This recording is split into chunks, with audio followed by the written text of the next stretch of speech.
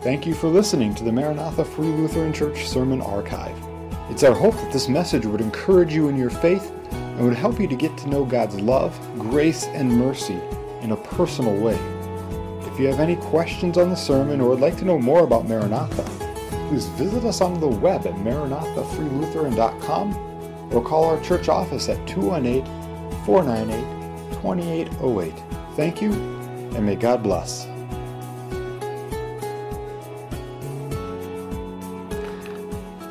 I'll say this, that recently my family has been rediscovering the value of letters.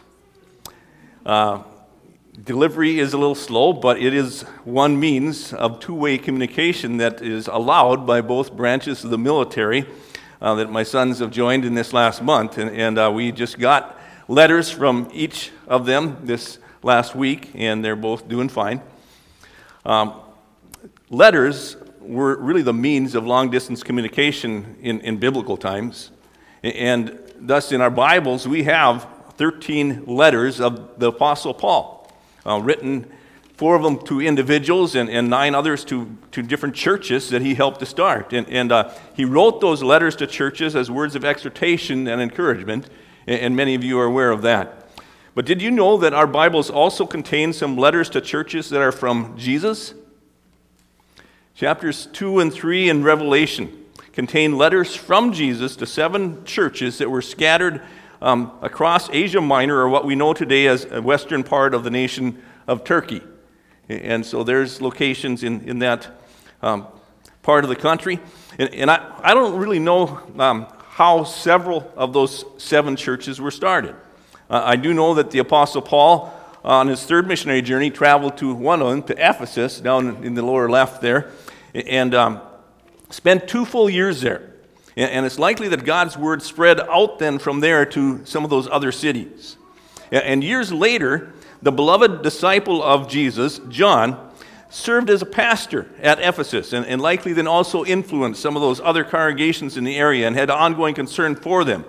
And when Roman persecution against Christianity became really strong, John was exiled to this island of Patmos. And while he was there, he was given this vision from Jesus himself, which is recorded in our Bibles in the book of Revelation. And part of that vision from Jesus then was these letters to those 7 locations, those 7 churches in Asia Minor. And the letters then are addressed to specific congregations in that first century Christian church. But they are also quite relevant to churches in America today. And we're going to look at a couple of them in the next weeks. Today, looking at Philadelphia, and next week at the church at Smyrna. And as you have been reminded here, you have the hymn books and Bibles back in the pews, and so you won't have the text in your bulletin. It will be on the screen briefly here, but there is an outline in your bulletin. I encourage you to follow along as we look into God's Word together today and look at Revelation chapter 3. Would you stand in reverence to God's Word now as we read? Begin with verse 7. And to the angel of the church in Philadelphia write, He who is holy, who is true, who has the key of David, who opens and no one shuts, and who shuts and no one opens, says this, I know your deeds. Behold, I have put before you an open door which no one can shut, because you have a little power and have followed my word and have not denied my name. Behold, I will make those of the synagogue of Satan who say that they are Jews and are not, but lie, I will make them come and bow down before your feet, and make them know that I have loved you. Because you have kept my word of perseverance, I also will keep you from the hour of testing, that hour which will come upon the whole world to test those who live on the earth. I am coming quickly. Hold firmly to what you have, so that no one will take your crown. The one who overcomes, I will make him a pillar in the temple of God, and he will not go out from it anymore. And I'll write on him the name of my God, and the name of the city of my God, the new Jerusalem, which comes down out of heaven from my God, and my new name. The one who has ear to hear what the Spirit says to the churches, let him hear. Let us pray. Lord God, we thank you for this, your word. And we pray that as we meditate on it, that you would speak to each of our hearts, that you would remind us of what we have as we're a part of a fellowship of believers, even here. And Lord, that you would encourage us and that you would exhort us to be about your business and to open our doors that more would hear your word. We pray in Jesus' name. Amen. Please be seated.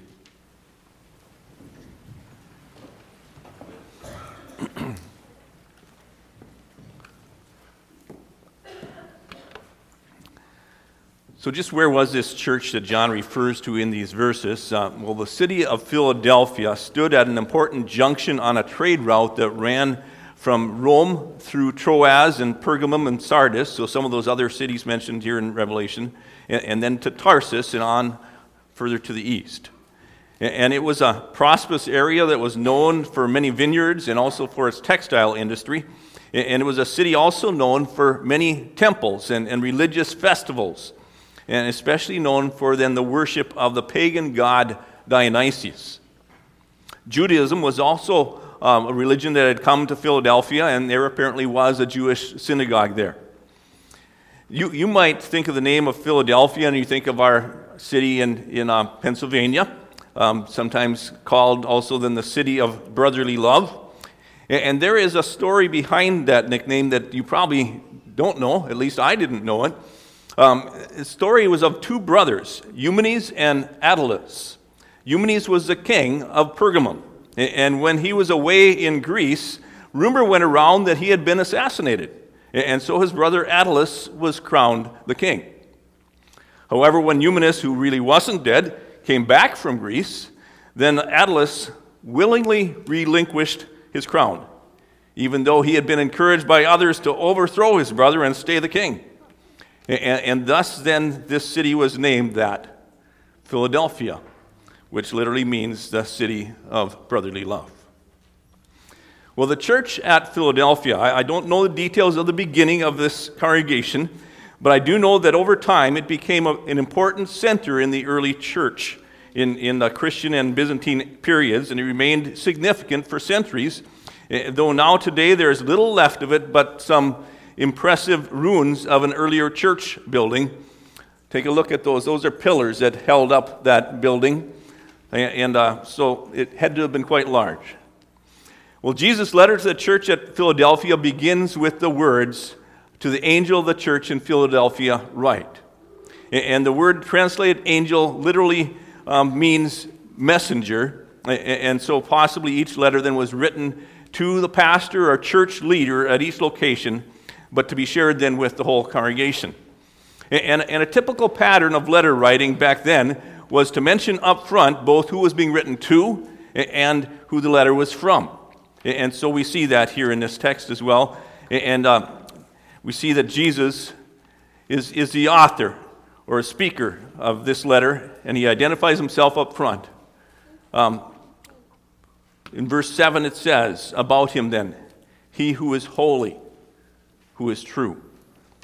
And those statements then set the speaker apart from anyone else. No other man or woman ever to walk the face of the earth can say this about themselves with an absolute clear conscience. He who is holy, who is true. But Jesus identifies himself as the Holy One, the one who is completely holy and pure, and with no trace of sin in him, the Holy One, and also the true one, the one who has never told even a slight lie, the sinless, spotless Lamb of God. That's who's addressing the church here at Philadelphia, and who addresses our church today as well. And he also says about himself that he is the one then who has the key of David. Now you know that keys are to open locked doors. And King David then would have had the key, you might say, to the palace at Jerusalem. And so here Jesus is saying about himself that he has the key of David to open a door to the new Jerusalem, that is to heaven. And so if you want to get there someday, if you want to get to heaven, if you want to be allowed to enter there, you have to know the guy who has the key. And that's the one who is speaking here. Mounts in his commentary about this says then about Jesus that he is the one having undisputed authority to admit or to exclude from the New Jerusalem. And that's what Jesus is saying about himself here then. He's the one who has the keys to open doors. And it says then, who opens and no one can shut, and who shuts and no one opens. He has complete authority over some doors. Well, what doors? I know of 3 types of doors that are mentioned in Scripture. Maybe there's more, but first of all, I think of physical doors. Doors to a building like our church building doors here. Doors that had to be open in order for you to get into the building today. It tells us about an example, for instance, in Mark chapter 2, where Jesus was at Capernaum, at Simon Peter's house, and there was a crowd that was just packing out this house. And it says there were many gathered there together, so there was no longer space, not even near the door. And he was speaking the word to them. And then it tells us about some friends of a paralytic who wanted him to see Jesus, figured out a way to get in, and they had to go up on top of the roof and let him down through the roof. And you remember that story. Well, that reminds us of the value of doors and physical doors now. A second example I see in Scripture is spiritual doors, the door to the kingdom of God or to heaven. And we read about that in the gospel text today here, where Jesus said, I am the door. If anyone enters through me, he'll be saved and will go in and out, find pasture. Jesus is saying then that he is the door. He's the entrance point into the kingdom of heaven. And a third example of a door talked about in Scripture is a door for the Word of God. When the Holy Spirit opens the hearts of people in a given area. And for instance, in Colossians chapter 4, Paul writes about this, and he's asking the people of Colossae to pray for him. And he's saying, praying at the same time for us as well, that God will open up to us a door for the Word, so we may proclaim the mystery of Christ, for which I've been imprisoned. Now, all 3 of those kinds of doors are relevant to us here at Maranatha today as well. And Jesus is concerned about all 3 of them.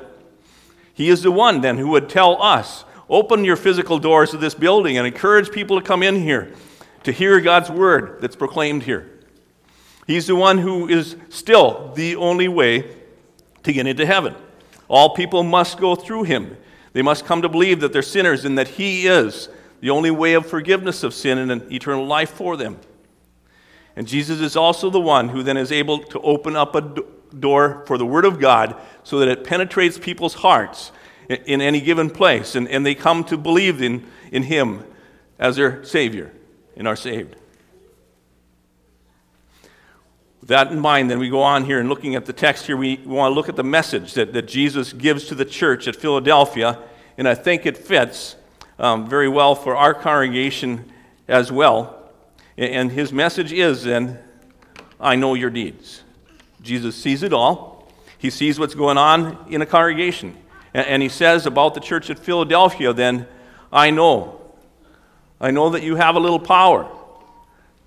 A little power. Some power, that's better than none, but it's not a lot. But he says you have a little power. I know that you have kept my word. And you've taken seriously what I have said and haven't tried to change it. And I know that you have not denied my name, the only name by which any can be saved. You know, I think those statements fit well with what I see in this congregation here at Maranatha as well. And I am so thankful for the fellowship of believers that make up this congregation. You have kept his word. When many churches and pastors in our nation have drifted away into higher criticism of Scripture and no longer believe the Bible to be inerrant, you couldn't go there. And so over 33 years ago, some of you, and a generation that was before many of us, made that tough decision to leave a congregation and that was drifting and to start or to stand on God's word and start a new congregation. And you have remained true to those convictions, and you've encouraged your pastors to stand on the inerrant word of God and to preach it no matter who it offends. You have also not denied Jesus' name. Even though many churches around you would accept the perspective that there are many ways to God, you've not caved to that. Instead, you continue to believe in and proclaim the name of Jesus as the only name under heaven by which we must be saved. And you have a little power. And I believe that there is spiritual power for our individual lives that comes from gathering together as believers like we are today around God's holy word. And when many churches around us have decided to remain closed out of extreme caution in this last year, you as a congregation have said, we've got to meet. Scripture tells us not to neglect assembling together, but to encourage each other all the more as we see the day of Christ's return coming closer. And I believe that our spiritual lives have been strengthened as we have come together in worship of our Lord and Savior here. Well, Jesus' word to the church at Philadelphia was that due to those things, he said, I've put before you an open door, which no one can shut. What is that open door? Well, for the church of Philadelphia and for us, I think that open door is both that spiritual door to heaven that we find through the Word of God, it is Jesus Christ, and also the missional door to an area where the Word of God then will find receptive hearts. And as we continue then to proclaim the law that points out our sins and the serious consequences that come with it, and also proclaim the gospel of forgiveness of sin in Jesus Christ, there will be people then that find new life, find eternal life. And I also trust that Lord Jesus will open up to us then new avenues, new ways to share God's word, and new places that can be reached with the gospel of hope that is in Jesus Christ. And we've seen some of that even in this last year as we ended up then developing live streaming of our worship services. And on an average week, as I understand from what we see online, then there are about 60 households where someone's accessing online our services. And now a few times a year, just recently, we have the opportunity to also have our services recorded here and then played at the Cass County Jail, excuse me. I also just want to pause here for a bit and tell you about a different church that's been in the news in the last couple weeks, and maybe some of you have heard about it. Up in Alberta, Canada, they've had more severe restrictions on public meetings in their churches, and it's been limited to 15% capacity. Pastor James Coates is a pastor of Grace Life Church up there in Edmonton, Alberta, and the leadership of that congregation refused to turn people away when they reached that 15% capacity. They invited to come in anyway, and they didn't require the congregation to wear masks. And so officials fined Pastor Coates, and they also put a notice on the outside of the church door that the church was going to be closed until further notice. Well, they still had the keys to the church and still went in and it had services. They continued to meet. And by the way, there haven't been any incidents of spread of the coronavirus in that congregation and in any of the time in the past here. And on February 14th, then, Pastor Coates preached a sermon from Romans chapter 13, and it was on the role then of government and the role of Christians when government forbids something that God commands. And Pastor Coates is now in a maximum security prison. And he stays there because he cannot in good conscience comply with bail conditions that would require him to stop preaching and to keep his church door closed to such public gatherings. And these days, as a result, there are hundreds of people peacefully demonstrating outside the prison daily. And at an outside rally one day, Pastor Coates' wife spoke, and she said, people are asking us, what can we do to help your family? And she answered with this. She said, open your church doors. And she's encouraging other congregations, other churches in Canada to be bold and to open their churches to public worship again. Well, as I said before, I am so thankful to be serving a church that's open. And I have been convicted, though, this past week. We need to open our doors wider. We need to be inviting people to come. And I need to be honest with you and tell you, in a way, as I look back on past months, I've thought to myself, we got a good thing going here. Let's continue to be kind of quiet about this here so we don't mess something up. Let's just meet each week as we are, enjoy the security of our fellowship here. New people coming might see some things different on how we're dealing with COVID concerns, or we might get more people than we have room for with the every other pew arrangement we have right now, and then what? Well, I've changed my mind. I think I need to repent of that attitude.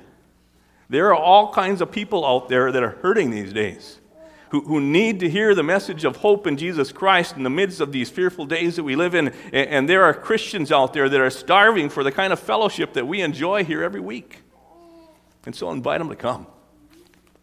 And if we fill up, we can have more services. I want to get back to our text and to Jesus' message to the church at Philadelphia here. And he goes on to say this: I will cause those liars of the synagogue of Satan to do two things. Well, who are these liars of the synagogue of Satan? That sounds intriguing. Well, as I mentioned earlier, there was this Jewish synagogue in Philadelphia, and it seems that at some point, some of the Jewish folks that were attending there became believers in Jesus Christ as their Savior, and as the Messiah that the Old Testament prophets had predicted would come someday.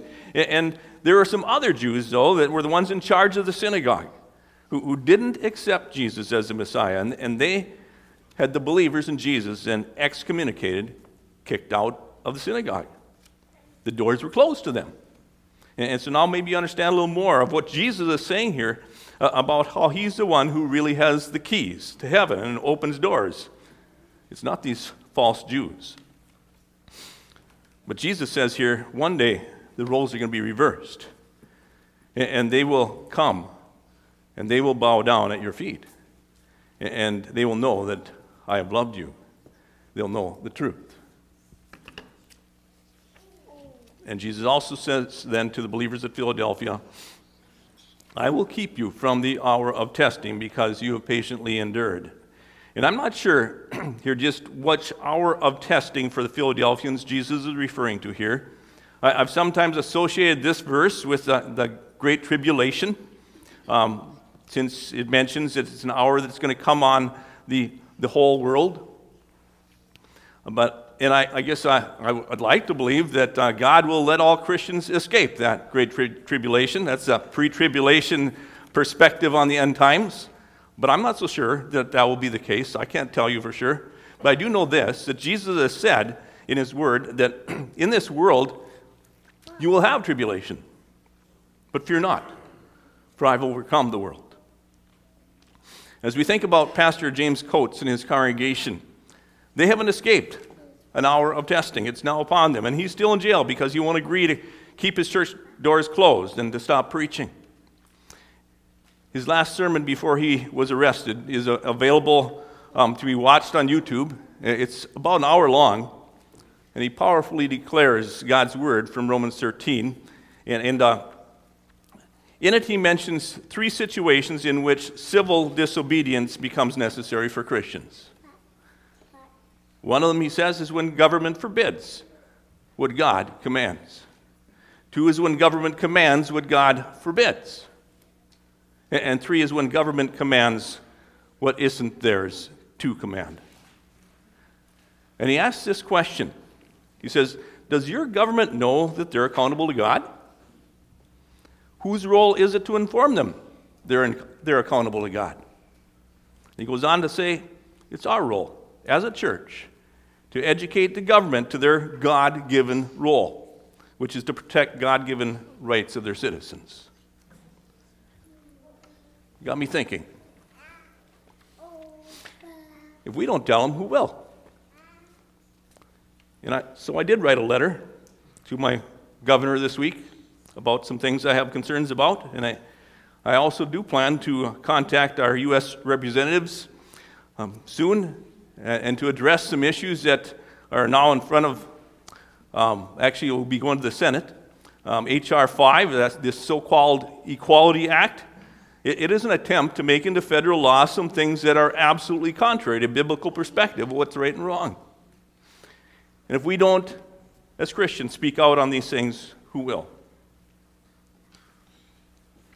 Well, this letter from Jesus to the church of Philadelphia ends with some encouragements for us as well. Jesus says, I'm coming quickly, and so hold fast unto what you have. Hang on to your faith in Jesus, no matter what comes along in your life. He'll be faithful to you all the way to the end. And I don't know just when Jesus is going to return, but I do know that it's nearer now than it ever was before. And I do know that when he returns, it'll happen in a moment, in a twinkling of an eye.